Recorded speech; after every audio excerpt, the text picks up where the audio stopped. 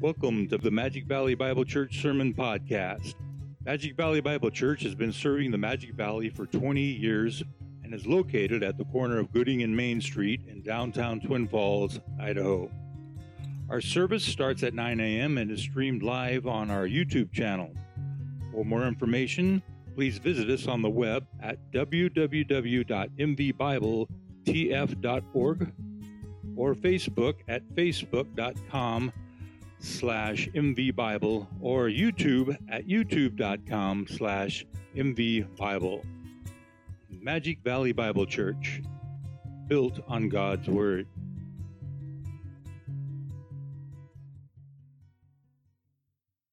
Please take your Bibles and open them to Mark chapter 9. We're going to finish chapter 9 today. I think, who's cheering over here? Who's going on? The joy of expositing the Scriptures is that often we wade into its depth, and there's still so much more there. And so it's a pleasure to be able to take our time. I know that sometimes that's painful for you, but to be able to root some of this stuff out. And of course, this is a sermon this morning that is very appropriate for our day and age. Of course, all of the Scriptures are appropriate for our day and age. You think about where Christianity is and the fact of the lack of commitment that people have, even though they say that they're followers of Christ. You notice today's sermon title is The Radical Commitment of Following Jesus. Our passage, like I say, is very interesting. It's very cutting. It will address our hearts in the way it should, which always the Word of God does that. But let me read the passage that is set before us for our study. Starting in verse 42 of Mark chapter 9.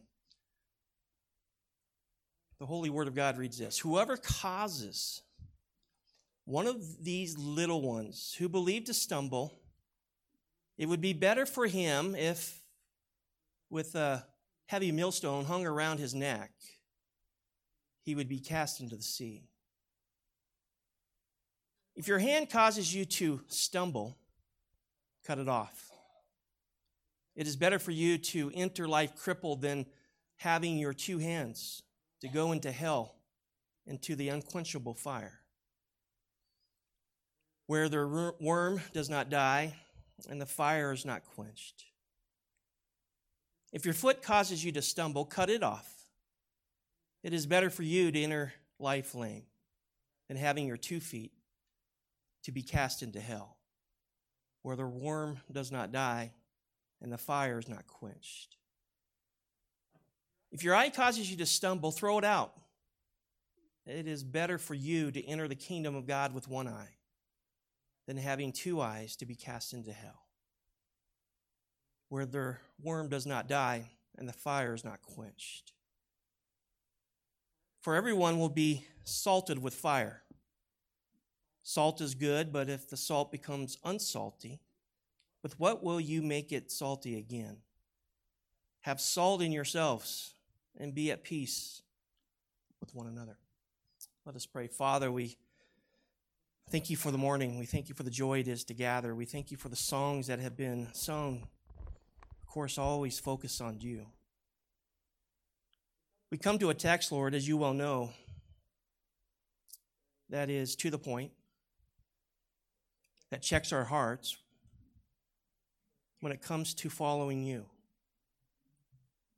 I pray, Lord, that you'd use your word and your Spirit to be able to continue to conform us into your likeness. That you, Holy Spirit, would not let us dismiss the things of holiness here. May we grasp, Lord, what you're saying. And we know that we can walk away with the Spirit's help and understanding exactly what it says.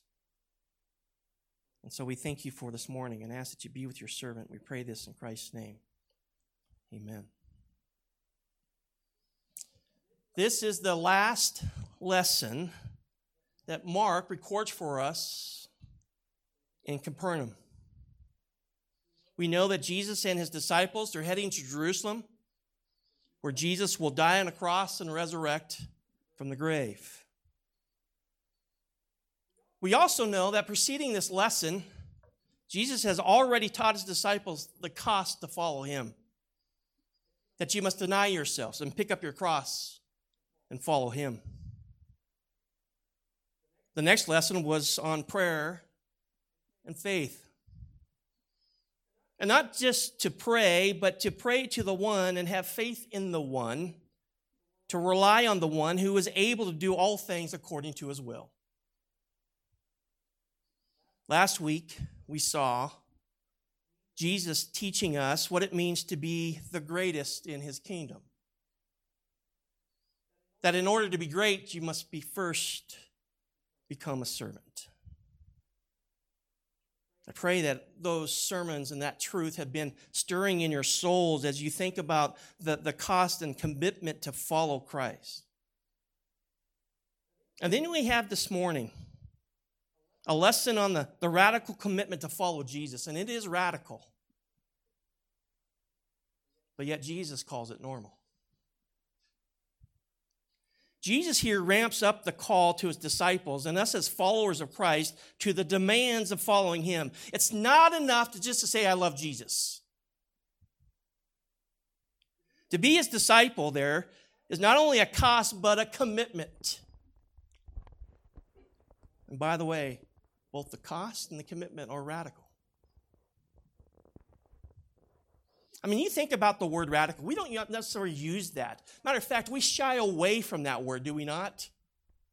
Especially into today's news. We know that we have a radical Islamic pressure upon the world. Religious extremists who are, can we say, wicked? And so as Christians, we don't want to be associated with what we might be lumped in with when it comes to being radical. The word seems negative, and we desire to distance ourselves from it.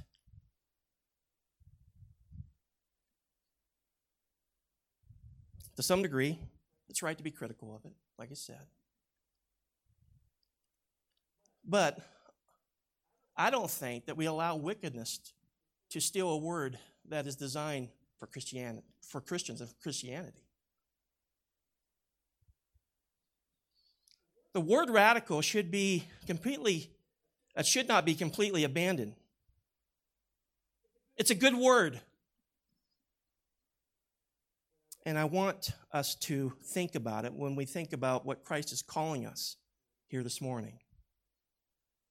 I wish we would cover the word because it defines our commitment to Jesus Christ. Why? When you look up the word radical in a thesaurus, which gives you multiple synonyms, like-minded words, right? Of the word radical, this is what you will find. Somebody who is radical, in other words, is thorough, is complete, is extreme, is absolute, is total, is sweeping, is far-reaching, is profound, is rigorous. If you take those synonyms and even the definition of radical, what they mean is that when Jesus calls those who follow him disciples of Christ, then and even now, Jesus calls them to be radical in following him. Totally sold out, totally committed, an absolute resolve, a strong desire. We can say it this way: what the world calls an extreme devotion in a religious sense, Jesus defines and identifies Christianity as normal. To be radical in your devotion and obedience in following Jesus is the norm when it comes to Christianity. Jesus wants you to be fully devoted in your pursuit of him. It's not 1 foot in, 1 foot out.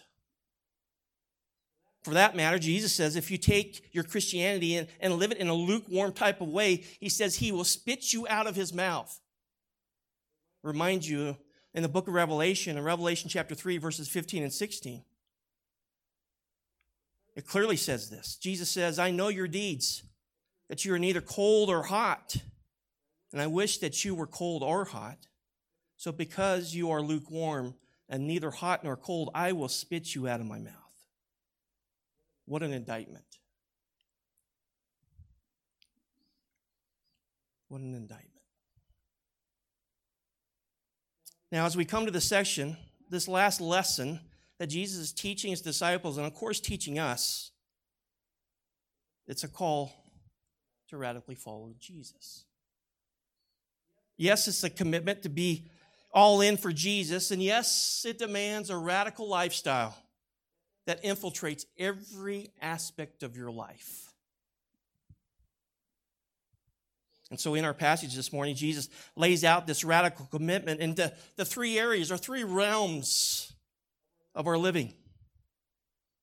Simply put, and even in your outline, is simply how we deal with others and how we deal with ourselves and how we deal with the world. And so let us look together at this first realm where Jesus calls us to live radically for him. And this first realm is how we deal with others. In other words, this radical consequence, and it has a consequence, and how you are living has a consequence in how you deal with other people. It's about influence. It's about faithfulness.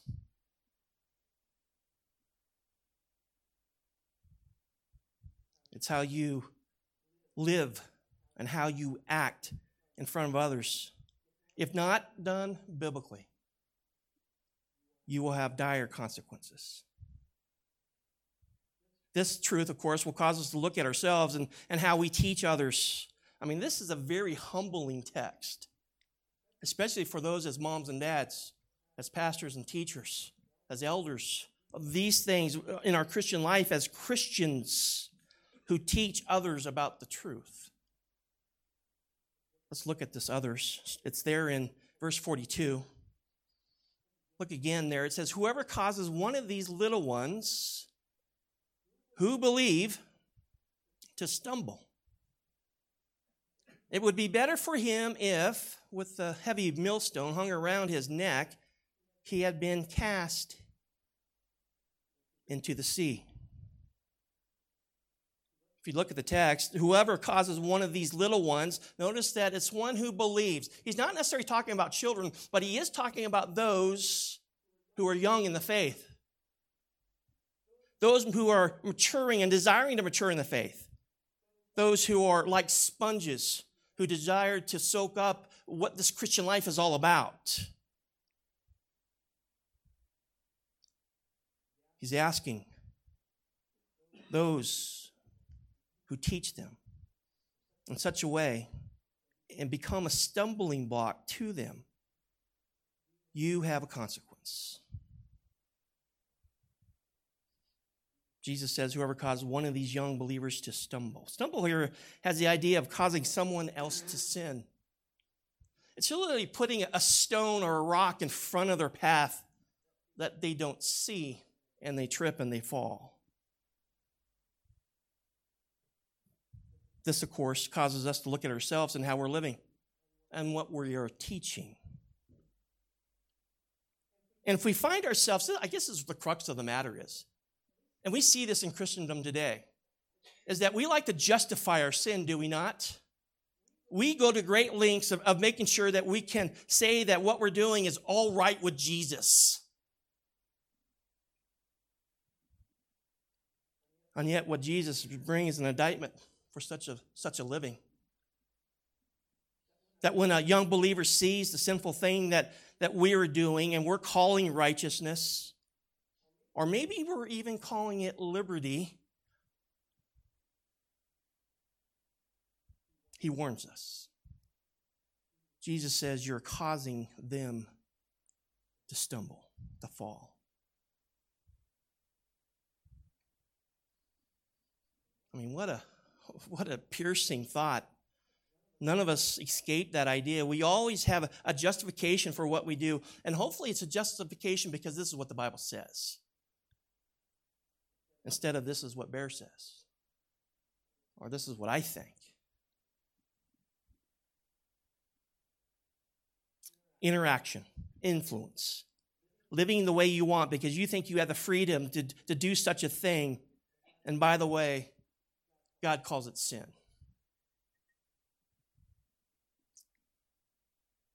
Jesus says in that day of judgment, it is better that a heavy millstone, which by the way would weigh somewhere between 400 to 500 pounds.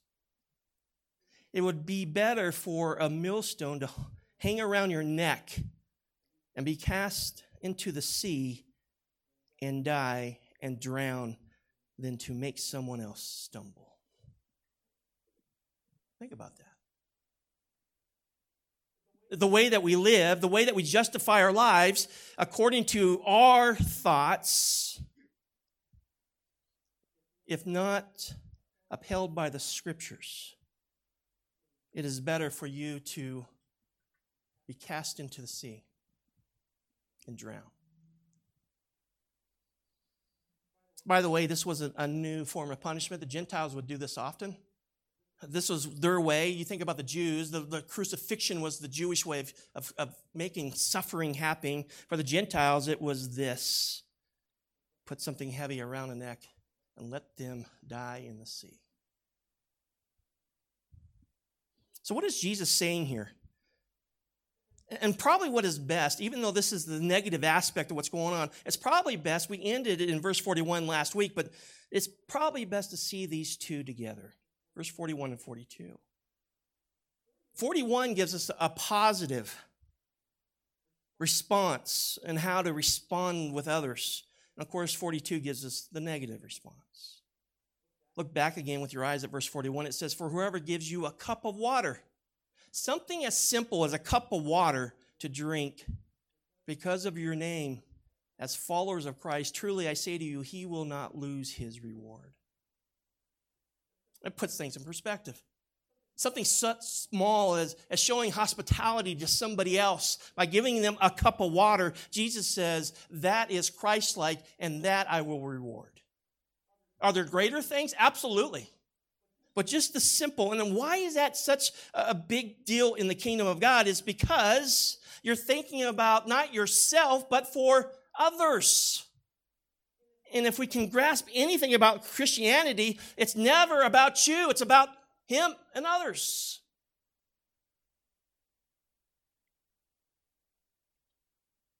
I mean, this is a good response, a good influence. The one who follows Christ, you are hospitable. You give them water. They are a brother or sister in Christ, or they're an unbeliever even.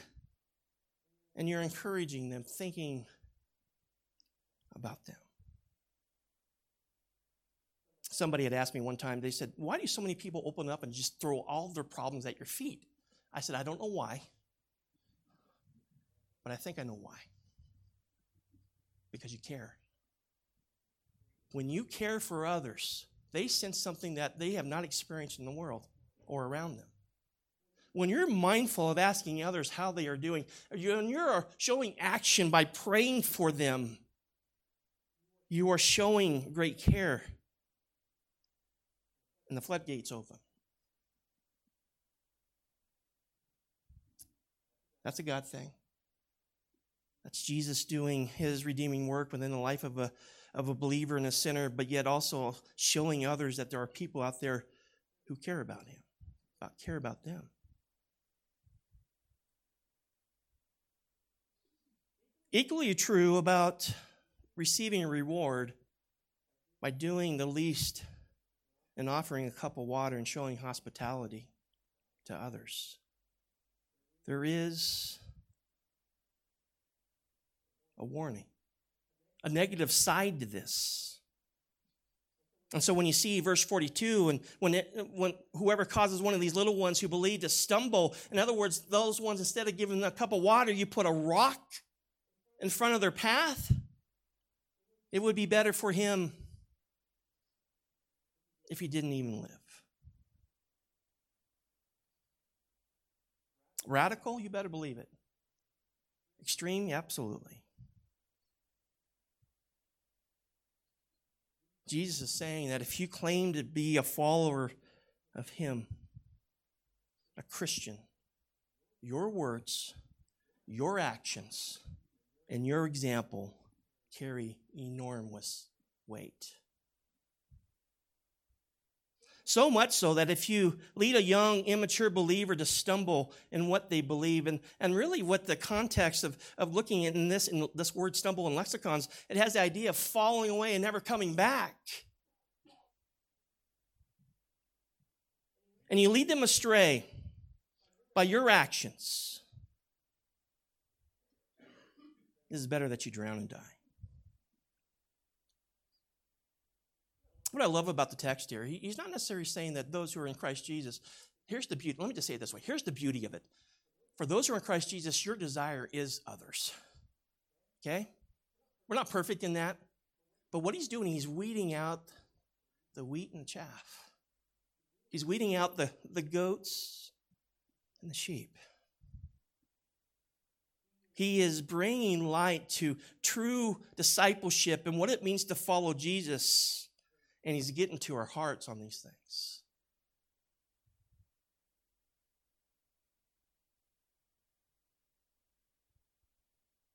I think what he's telling us is that it's important. Our faith, what we know, our theology, and how we live our lives are so important that it causes influence on others. Listen, everybody's watching. You understand that? We live in a day and age where things are recorded often without ourselves being aware.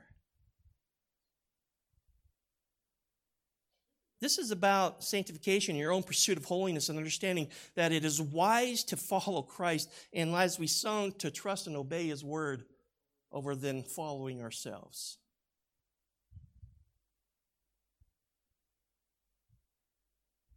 This calls to light how we are thinking and how we are living. And Jesus is saying if they don't match up to the Scriptures, it is better for you to drown and die.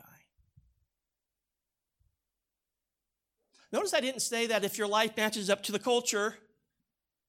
Notice I didn't say that if your life matched up to the latest fad or some other book. But do they line up to what God's Word has said? Our lives must match up to what the Scriptures say. I mean, this is so sobering. You dive into a text like this, and by the way, I've been spending all week with this. And you continually to process what Christ is saying here. And the Scriptures are a mirror to our souls. It exposes the crevices of our heart.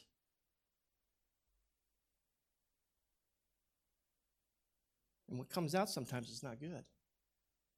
But it's edifying and is good for our sake to get right with the Lord. Listen, Jesus knows you're in a process. He's not asking you to live a perfect life. Somebody already did that for you, right? He knows you're in this process of sanctification. He knows that your theology will continue to grow and maybe even change a little bit. He's not so concerned. He's more concerned about you going instead of you just staying complacent, thinking that you've got it all figured out.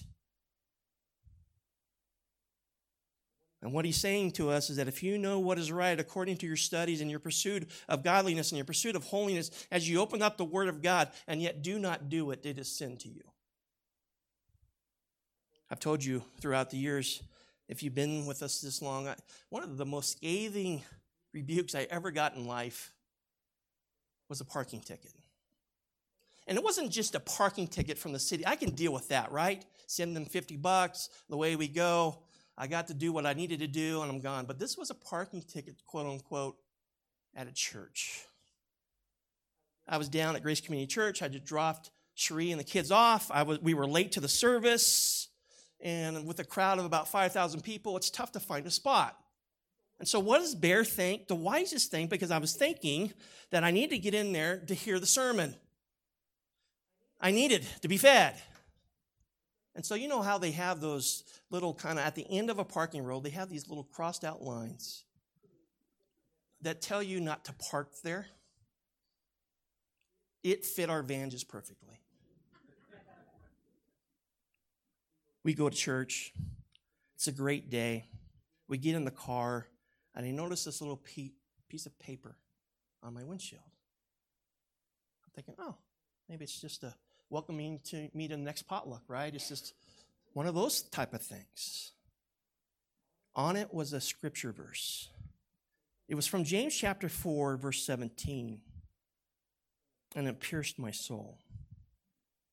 It said, therefore, to the one who knows the right thing to do and does not do it, to him it is sin. Ouch. How often do we know the right thing to do, but do not do it?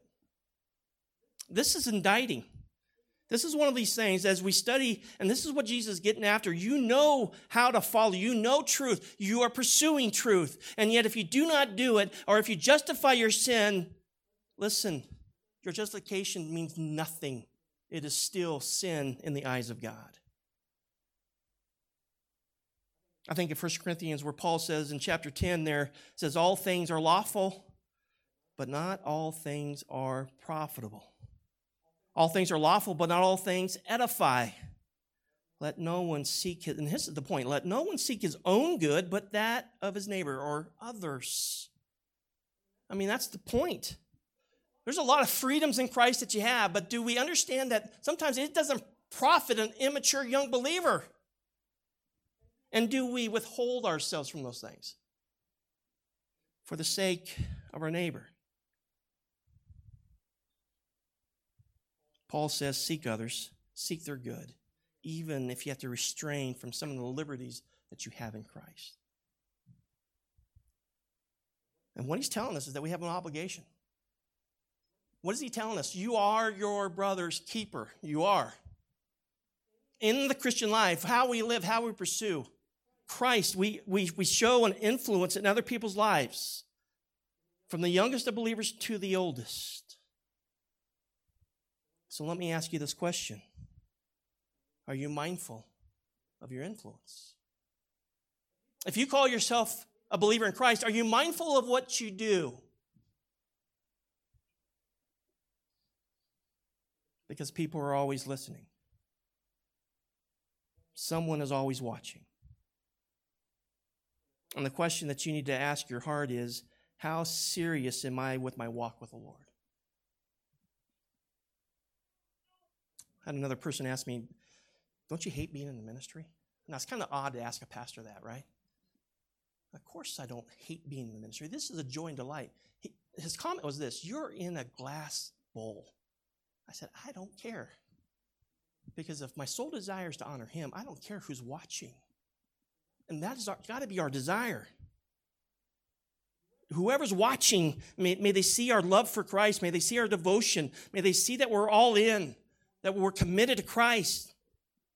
And get this, even when you sin, people are watching and how you respond with that. Are you seeking forgiveness? Are you seeking reconciliation? Do you confess and repent and get it right with the Lord? People are watching. Listen, like I said earlier, I'm not so motivated about who's watching. I'm very concerned about the one who is watching. And that's our motivation. And yet understand we have influence. And the question you need to ask your soul, are you a part-time Christian? If there's such a thing. Where others see how you live on Sundays and then they see how you live during the week and they stumble.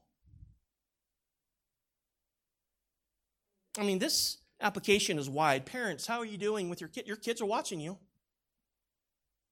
How are you doing with your influence for the things of Christ in their life? How about your work? How's your character at work? The application is wide. But the point is, are we committed to Christ knowing that it influences others? Listen, a born-again believer in Jesus Christ who follows Christ will want to examine how they are living and examine and make sure they are following and living in such a way that gives Christ the glory. Amen?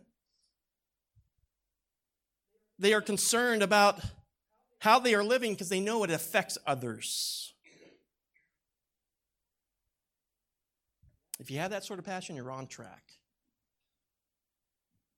If you find yourself struggling, repent and regroup, knowing that this is the mark and the cause that God has called us to live. A radical commitment to Christ has a great influence on others. There's a second realm with our radical commitment to following Jesus, and it infiltrates the area of how we deal with ourselves. Now, it was hard enough to go through others. Now, Jesus turns the spotlight on our own souls. And what Jesus teaches here in verses 43 to 48 is radical. It's a metaphor. These actions, this is symbolic of what he's trying to drive at with a spiritual emphasis. This is not a literal hermeneutic. He's not asking you to go out and cut off your hand or pluck out your eye or cut off your foot. All these are metaphorical to get to the heart.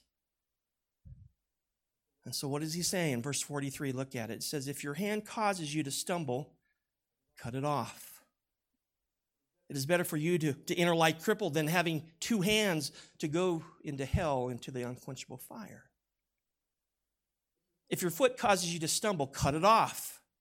It is better for you to enter life lame than having your 2 feet to be cast into hell. If your eye causes you to stumble, throw it out. Literally pluck it out, rip it out.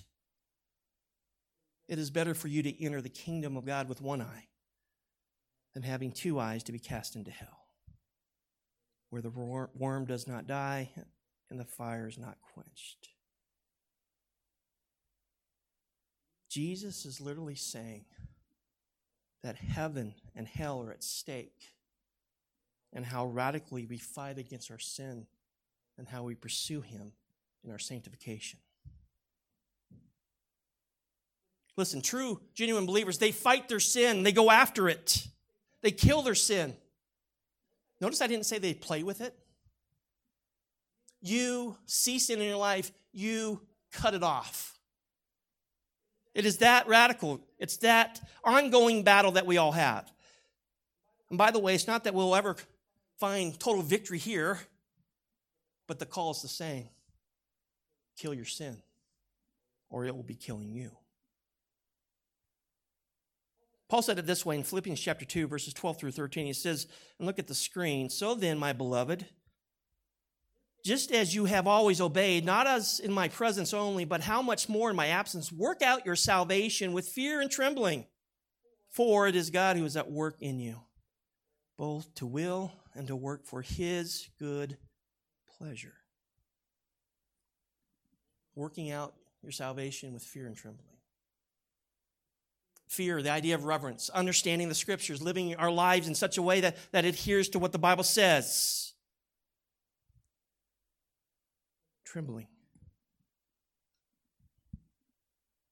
So much needing Christ. And if Paul was to just leave verse 12 there, we would be in much trouble.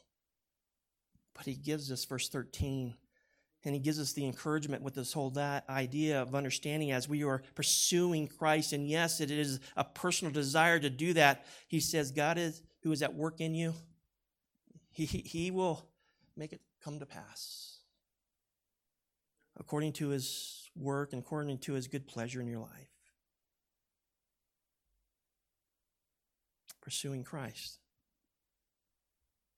Pursuing personal holiness. When you think about the 3 examples, the hand, the foot, and the eye, I mean, you think about what he's telling us. It's better that you lose one of those things in light of eternity. This is a kind of an evaluation of what is best. Is it best to go to hell with both hands, or with one hand go to heaven? He says it's better for you to lose something in this life, a foot, a hand, or an eye, than to lose your soul and keep those things and go to hell. Again, these are metaphors. Here, the hands and eyes, and feet. They speak about how we go about life. Of course, hands are synonymous with what we do, our actions. What we see, of course, we understand with our eyes. We understand what comes into our eyes. And of course, our feet, where we go. Pulling this apart, you look at verse 43, if your hand causes you to stumble, cut it off. It's better for you to enter life crippled than having your two hands to go into hell, into the unquenchable fire. If your own hand causes you to stumble, cut it off. Again, this is not literal. Why? Because you have another hand. And then when you lose both of those hands, guess what happens? You're still going to sin.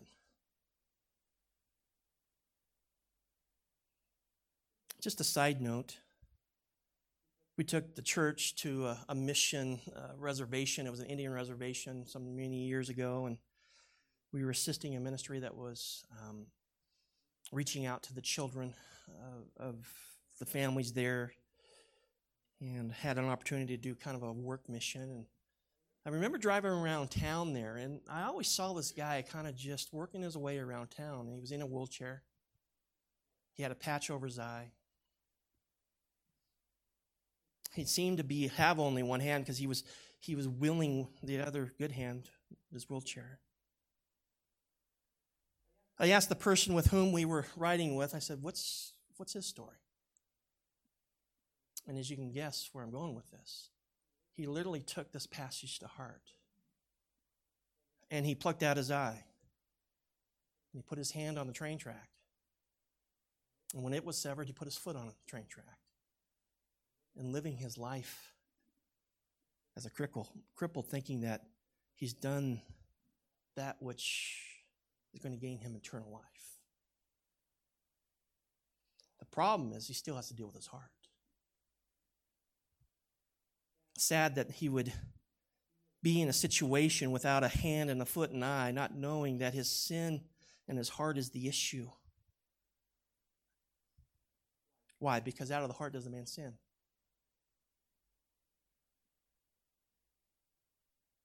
Now, Jesus is using all this as an illustration, speaking about your actions, speaking about the things you do and where you go and what you watch. And if those things make you stumble, it's better that you lose a part of your body for the sake of righteousness, is the lesson. He's saying if those things, whatever they are, that make you stumble, in verse 41 or 42, it was others who you made stumble, now it's you, yourself. If the things that you're doing make you fail to pursue holiness, it's better that you get rid of that stuff than be on a path headed for destruction.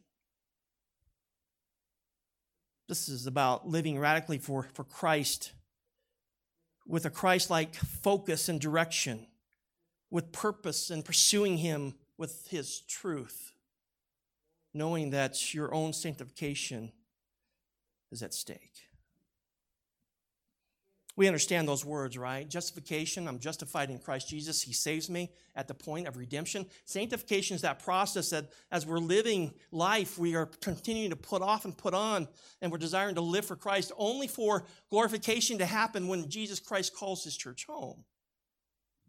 But here we are in the midst of being called disciples of Christ. We are called to walk in such a way where we are pursuing holiness.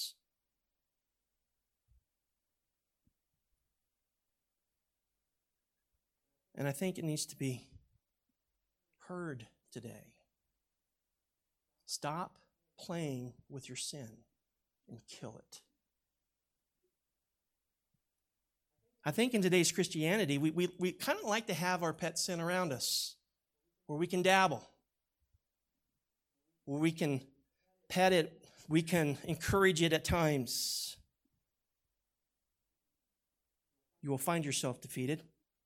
You will find yourself not growing in Christ. Literally, kill your sin. I love the great preacher the Puritan preacher Jonathan Owens. And by the way, if you don't have this book, you need it. He writes, and there's an excerpt by Banner Books that puts out this book called The Mortification of Sin. By the way, how many of you have read that? Please encourage me by your hands. Okay. I got lots of copies on my desk, right? I want you guys to have it. If you don't have one, you come and see me. In his little book, he talks about this dilemma of the Christian life and how to slay our sins. And he says this, the mortification, the killing of, and when we think about mortification, it's the idea of killing something. The mortification of indwelling sin, remaining in our mortal bodies, that it may not have life and power to bring forth the works or deeds of the flesh, is the constant duty of believers. Did you see what he's saying there? The fact that if we don't kill our sin, it will manifest itself in our life. If we dismiss our sin, it will continue to rise and grow. It's like the old idea that if you keep on eating junk, you'll get fat, right? He goes on to say this. Do you mortify? Do you kill your sin? Do you make it your daily work? He says, be always at it whilst you live. Cease not a day from this work. Be killing sin, or it will be killing you. Great quote. Great reminder.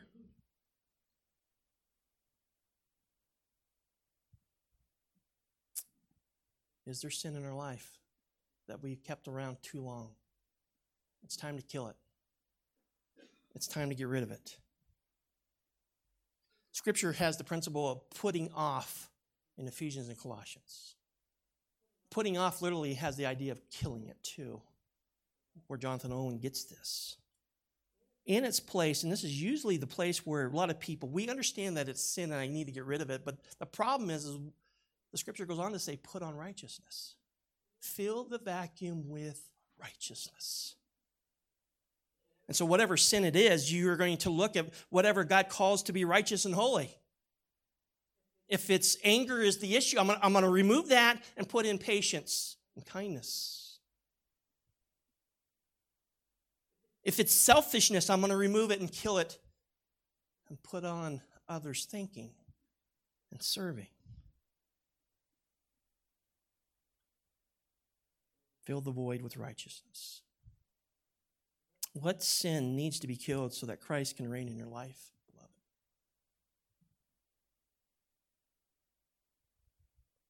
What are you doing that your hand needs to be cut off, spiritually speaking, so that it doesn't cause you to stumble?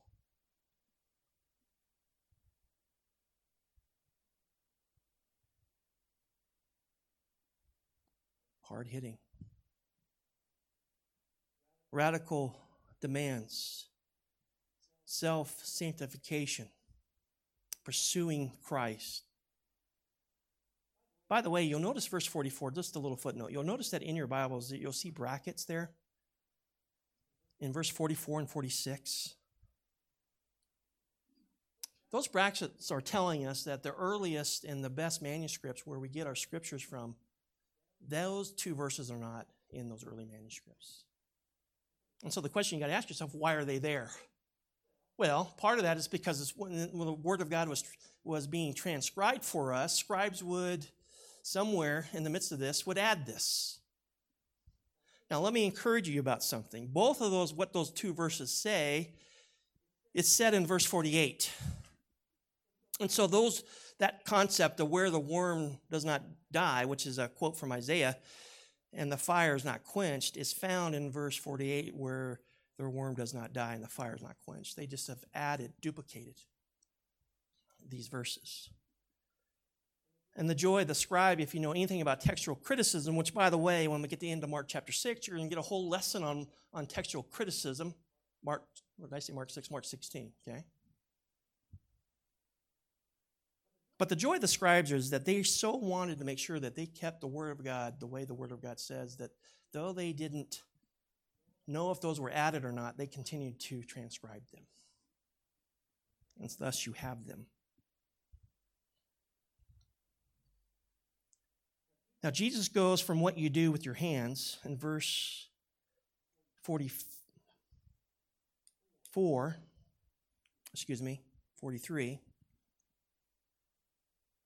to what you go or what you do with your feet in verse 45. He says there, if your foot causes you to stumble, cut it off. It is better for you to enter life lame than having your 2 feet to be cast into hell. The foot, of course, gets us to places. It allows us to go places. And by the way, if you go to places that tempt you to sin, he's telling you, don't go. What are we doing? And that application can be wide too. I remember counseling a young man, and he was saying, Pastor, I got a problem. I mean, I'm doing great things for the Lord. I'm sharing the gospel. The problem is that it's at the bar. I said, okay. I said, I go in there desired to share the gospel with people, but then I order a drink and another. And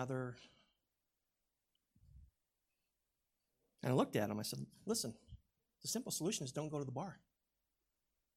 He goes, but there's souls there. I said, I get it. Why don't you park outside the bar and wait for them to come out? For that matter, why don't you give them a ride and talk to them about the gospel? Why do we go places where we know that we're going to fall?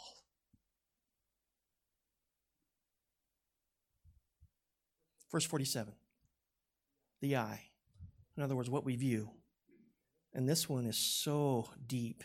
Jesus says, if your eye causes you to stumble, throw it out, pluck it out. It is better for you to enter the kingdom of God with one eye than having 2 eyes to be cast into hell, where the worm does not die and the fire is not quenched.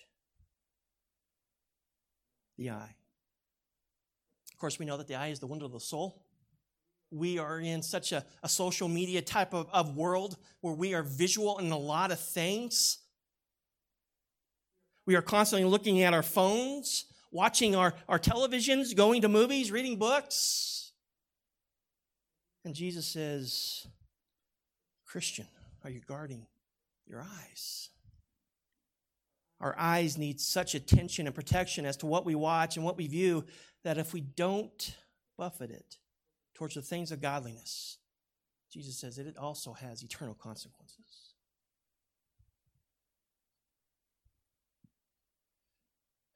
I mean, the world knows that they can get us because we live in such a multimedia world. Are we protecting ourselves? Are we thinking twice about what movies we go watch? Are we looking into what they are about? Are we concerned about the television shows that we think are great, but yet we'd be ashamed if Jesus was sitting there with us?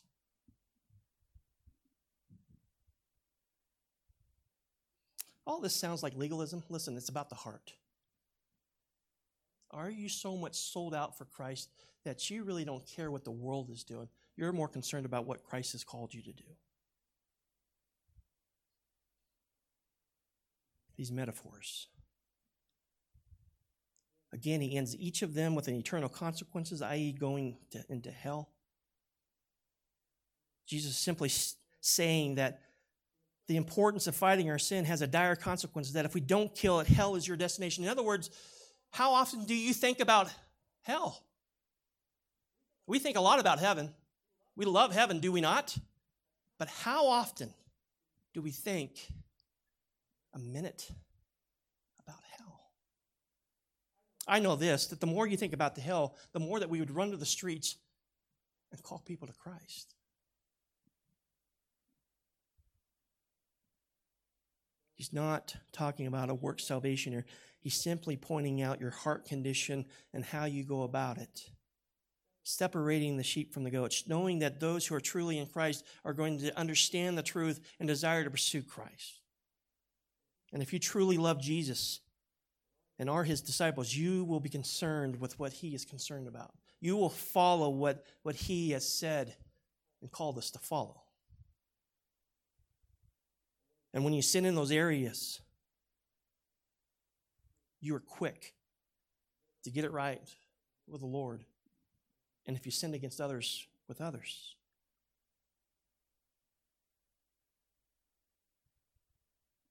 What are we doing? Where are we going? What are we watching? And are we fighting back sin in our own souls?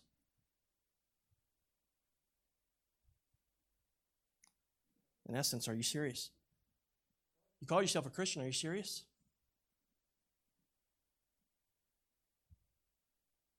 Are you all out in your devotion to be like Christ and to follow Christ? Peter has much to say about this. Apostle Peter in 1 Peter chapter 2, verse 11 says, "Beloved, I urge you as aliens and strangers to abstain from fleshly lusts, which wage war against the soul." Taking Jesus' teaching there, right? When we pursue our own lusts, our own desire, it fights against what you've been called and been transformed to be. How radical are you fighting and killing sin in your life? Knowing that eradication of the head doesn't allow the sin to come back. That's why we kill it. I've often had people ask me, "Pastor, I continue to do the reoccurring sin. What's the problem?" Listen, you're not killing the sin. Literally chopping off its head. I gave you the illustration not too long ago about when I say not too long ago, that means years ago, about my wife, who does not like snakes, right, bud? You do not like snakes. Matter of fact, I had to coerce her to help me with a fence in the backyard one time, and I saw a snake, but I wasn't going to tell her because she would not help me. But there was a snake on the road, and we were driving down the road, and she looks at me, and she sees the snake, and I see the snake. It's not moving. But in her eyes, it was fully alive with fangs ready to pounce. And she told me, "Make sure you run over that snake," which I obliged. And I don't know if you caught the back of this is kind of where our stories get a little bit crossed, but I remember you saying, "Hey, honey, stop and back up and run over the snake again." To which I obliged to do. How often do we use that illustration of killing a snake and making sure it's dead? Do we take that pursuit into our lives and kill our own sin? How often are we backing up the car of sanctification and making sure that sin is dead?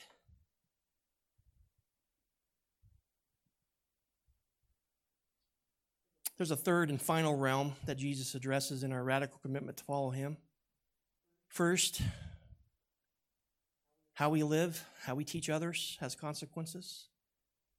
Second, how we live ourselves and protecting our own faith and walking in sanctification. Third, our interaction with the world. And we'll go quick here. It's only 2 verses. 49. For everyone will be salted with fire. Salt is good, but if the salt becomes unsalty, with that, what will you make it salty again? Have salt in yourselves and be at peace with one another. I must tell you that there's a lot of different scholars who have different opinions on what this is going and what this is saying. I think it's, in looking at this, it's best to look at this and see these symbols of salt and fire as trials. We see that often in scriptures. And what Jesus is talking about here is about the cost of discipleship and showing us how to engage the world. That we know that the world will bring something to us, and we are to bring something to it. He says in verse 49, everyone will be salted with fire. In other words, trials, persecution will come your way. The world offers that to us, to which we embrace. Have no problem with being persecuted for Christ. Peter tells us in 1 Peter chapter 1, verses 6 and 7, he says, "In this you greatly rejoice, even though now, for a little while, if necessary, you have been distressed by various trials, so that the proof of your faith," there's the point of trials, persecution, "so that the proof of your faith, being more precious than gold, which is perishable, even though tested by fire, may be found to result in the praise and glory and honor at the revelation of Jesus Christ." In other words, what Jesus is doing in our lives is to refine us when trials come our way, where persecutions come our way. Why? Because he knows that through such trials and persecutions, our faith grows. We rely on him more.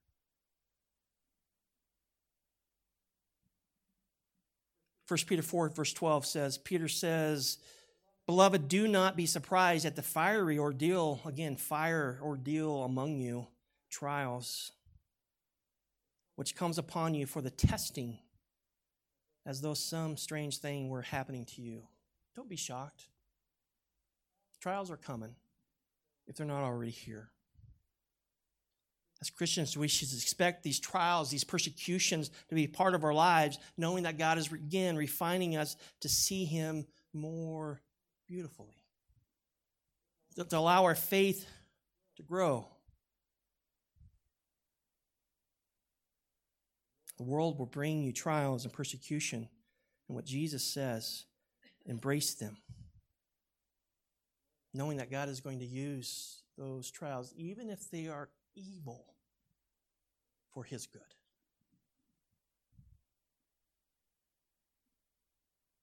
I don't know about you. If you've ever been in a trial, you know that you have learned more about your Christ, have you not? I've learned more about my faith in Christ in the trials that I have than just studying him at seminary.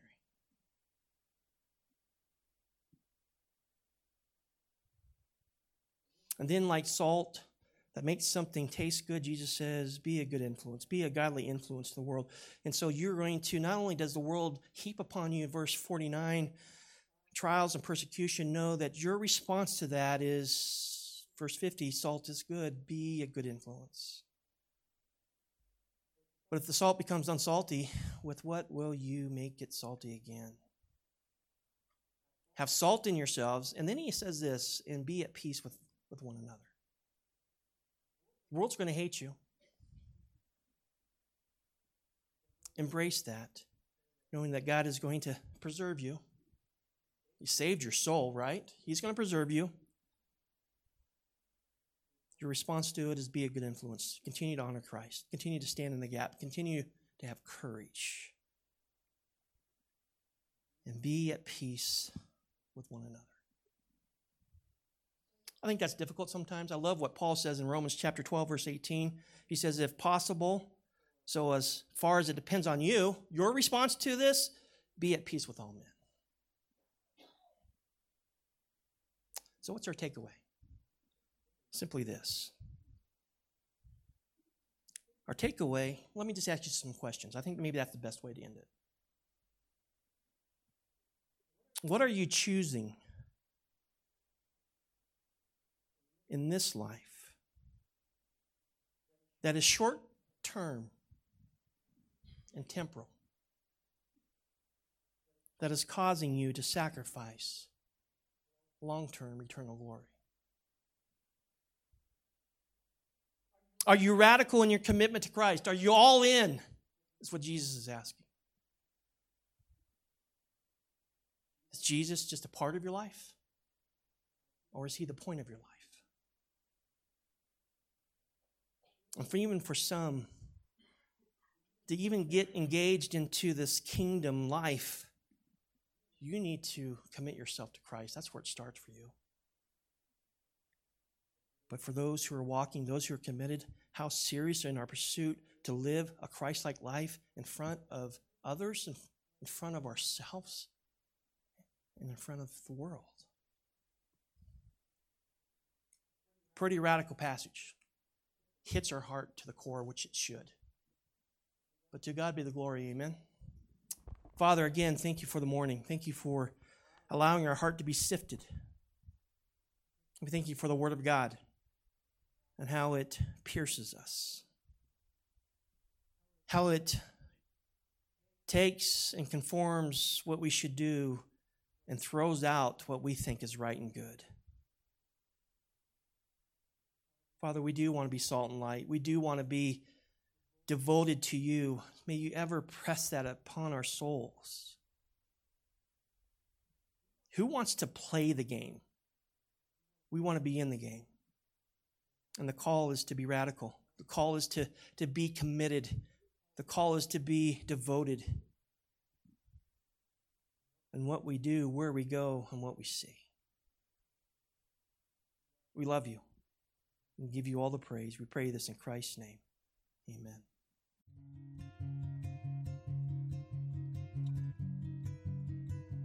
Thank you for listening to the Magic Valley Bible Church Sermon Podcast. For more information, please visit us on the web at www.mvbibletf.org or Facebook at facebook.com/mvbible or YouTube at youtube.com/mvbible.